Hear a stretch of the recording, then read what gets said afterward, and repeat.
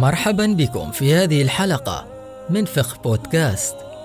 في هذه الحلقة سنتناول موضوعا عن المصطلحات الفقهية. هي اتفاقات حول أمر ما عند علماء الفقه الإسلامي، وتأخذ مجالا واسعا في تفاصيلها من حيث ماهيتها ومن حيث أنها مصطلحات عامة عند جميع الفقهاء أو خاصة عند البعض.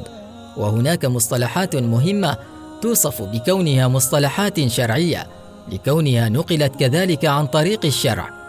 وقد كان لأعلام الفقه في الصدر الأول من فقهاء الصحابة وفقهاء التابعين مصطلحات مستحدثة للتعريف بالماهيات حسب ما يطرأ من الأحداث، كما أن لأعلام الصدر الأول من الصحابة والتابعين مصطلحات استخدموها بواقع عرفهم الشرعي أو اللغوي، ولم يكن بحاجة لوضع قواميس لتحديد ذلك. وبعد تطور الفقه في مراحل التدوين ظهرت مصطلحات فقهية جديدة أضيفت لما قبلها، وربما وقعت لها خصوصية في الاستعمال. وقد اهتم علماء الفقه بوضع مصطلحات وتفسير ما هو غريب منها وشرحها، ودونت المعاجم الخاصة بذلك. أولاً، مصطلح اللغة والاستعمال. تعد اللغة عنصراً أساسياً في جميع المجالات المعرفية، وتعرف بأنها الألفاظ الموضوعة للدلالة على معانيها، فهي ألفاظ تحمل على نفسها دلالة على المعاني. والاستعمال بمعنى استخدام المصطلحات للدلالة على المعاني المقصودة منها يقوم على أساس فهم اللغة، إلا أن الدلالات اللغوية غالباً ما تكون أوسع منها في المصطلحات الخاصة. وعلى كل حال، فالمصطلحات الفقهية تعتمد بصفة أساسية على معرفة اللغة، وفي نفس الوقت تلتزم بالاستعمال بالمعنى الشرعي والخصوصية في الاستعمال، إذ أن المصطلحات الفقهية هي تحديد ما هو مستعمل عند أعلام الفقه. ما المقصود بالمصطلحات العامة والخاصة؟ يقصد بالمصطلحات الفقهية العامة ما هو مستعمل عند علماء الفقه بوجه عام عند الجميع، ويمثل هذا النوع من المصطلحات الرتبة العليا في الاتفاق، حيث يكون في هذه الحالة واسع الإشهار والاستعمال على نطاق واسع. ويقصد بالمصطلحات الخاصة ما استعمل على وجه مخصوص عند البعض. ما المقصود بمصطلح الاختصار؟ الاختصار في الاستعمالات الفقهية كغيرها هو عبارة عن إيجاز المطول بما يحصل به المقصود بصورة أخصر من غير إخلال بالمقصود، وغالبا ما يكون في تدوين الكتب. والاختصار أنواع، فقد يكون بطريق اختصار الكلام، وهو مما يتطلب مهارة عالية في علم اللغة العربية وسلامة استعمالها. ومعناه الاختصار المفيد بعبارات قليلة لتحصيل المقصود وتجنب الحشو في الكلام. وقد يكون الاختصار في التدوين، وغالبا ما يكون في المتون أو المختصرات. وقد يكون الاختصار بمعنى تلخيص محتوى مطول.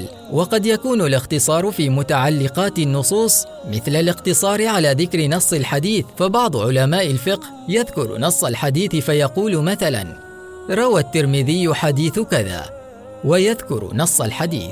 وسبب ذلك أن الكتب وخصوصا كتب الفروع حينما يتكرر فيها ذكر نصوص الحديث يقوم المؤلف أحيانا بذكر النص ويعزوه إلى كتب الحديث، وهو أيضا مثل مراسيل بعض الصحابة. ما المقصود بمصطلح الترميز؟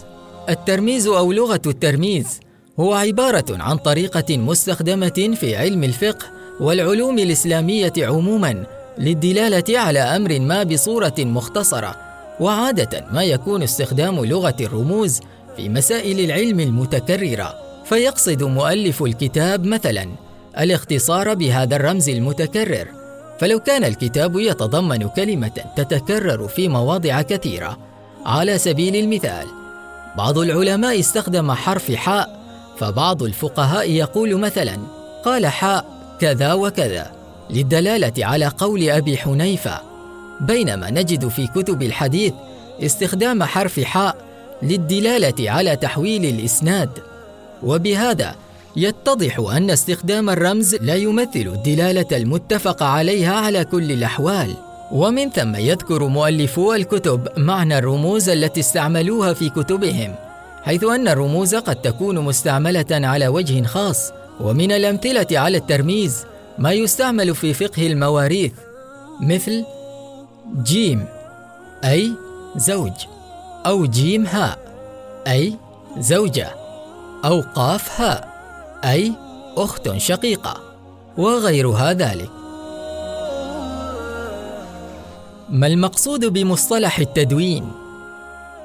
لم يكن تدوين المصطلحات الفقهية معروفاً في الصدر الأول من عصر التاريخ الإسلامي، لأنهم كانوا في غنية عن شرح مصطلحاتهم التي كانت واضحة عندهم.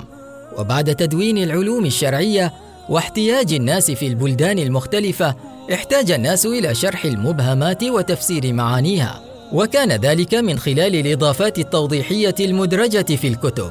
ومن خلال مراحل تطور تدوين العلوم الشرعية، بدأ الاهتمام بالمصطلحات الفقهية في المراحل الأولى عن طريق تخصيص كتابات توضيحية في جزء من الكتاب، مثل كتاب منهاج الطالبين للنووي، فإنه تضمن في أوله مقدمة تعرف بمقدمة المنهاج، وهي عبارة عن مصطلحات متن المنهاج.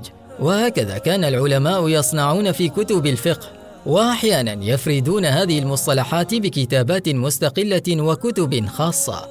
وقد توسع مجال الاهتمام بالمصطلحات الفقهية خصوصا في فترة المتأخرين، حيث أضاف أصحاب البحث والتحقيق مصطلحات نقلها عنهم أصحاب المذاهب وجرى تداولها والتعارف عليها.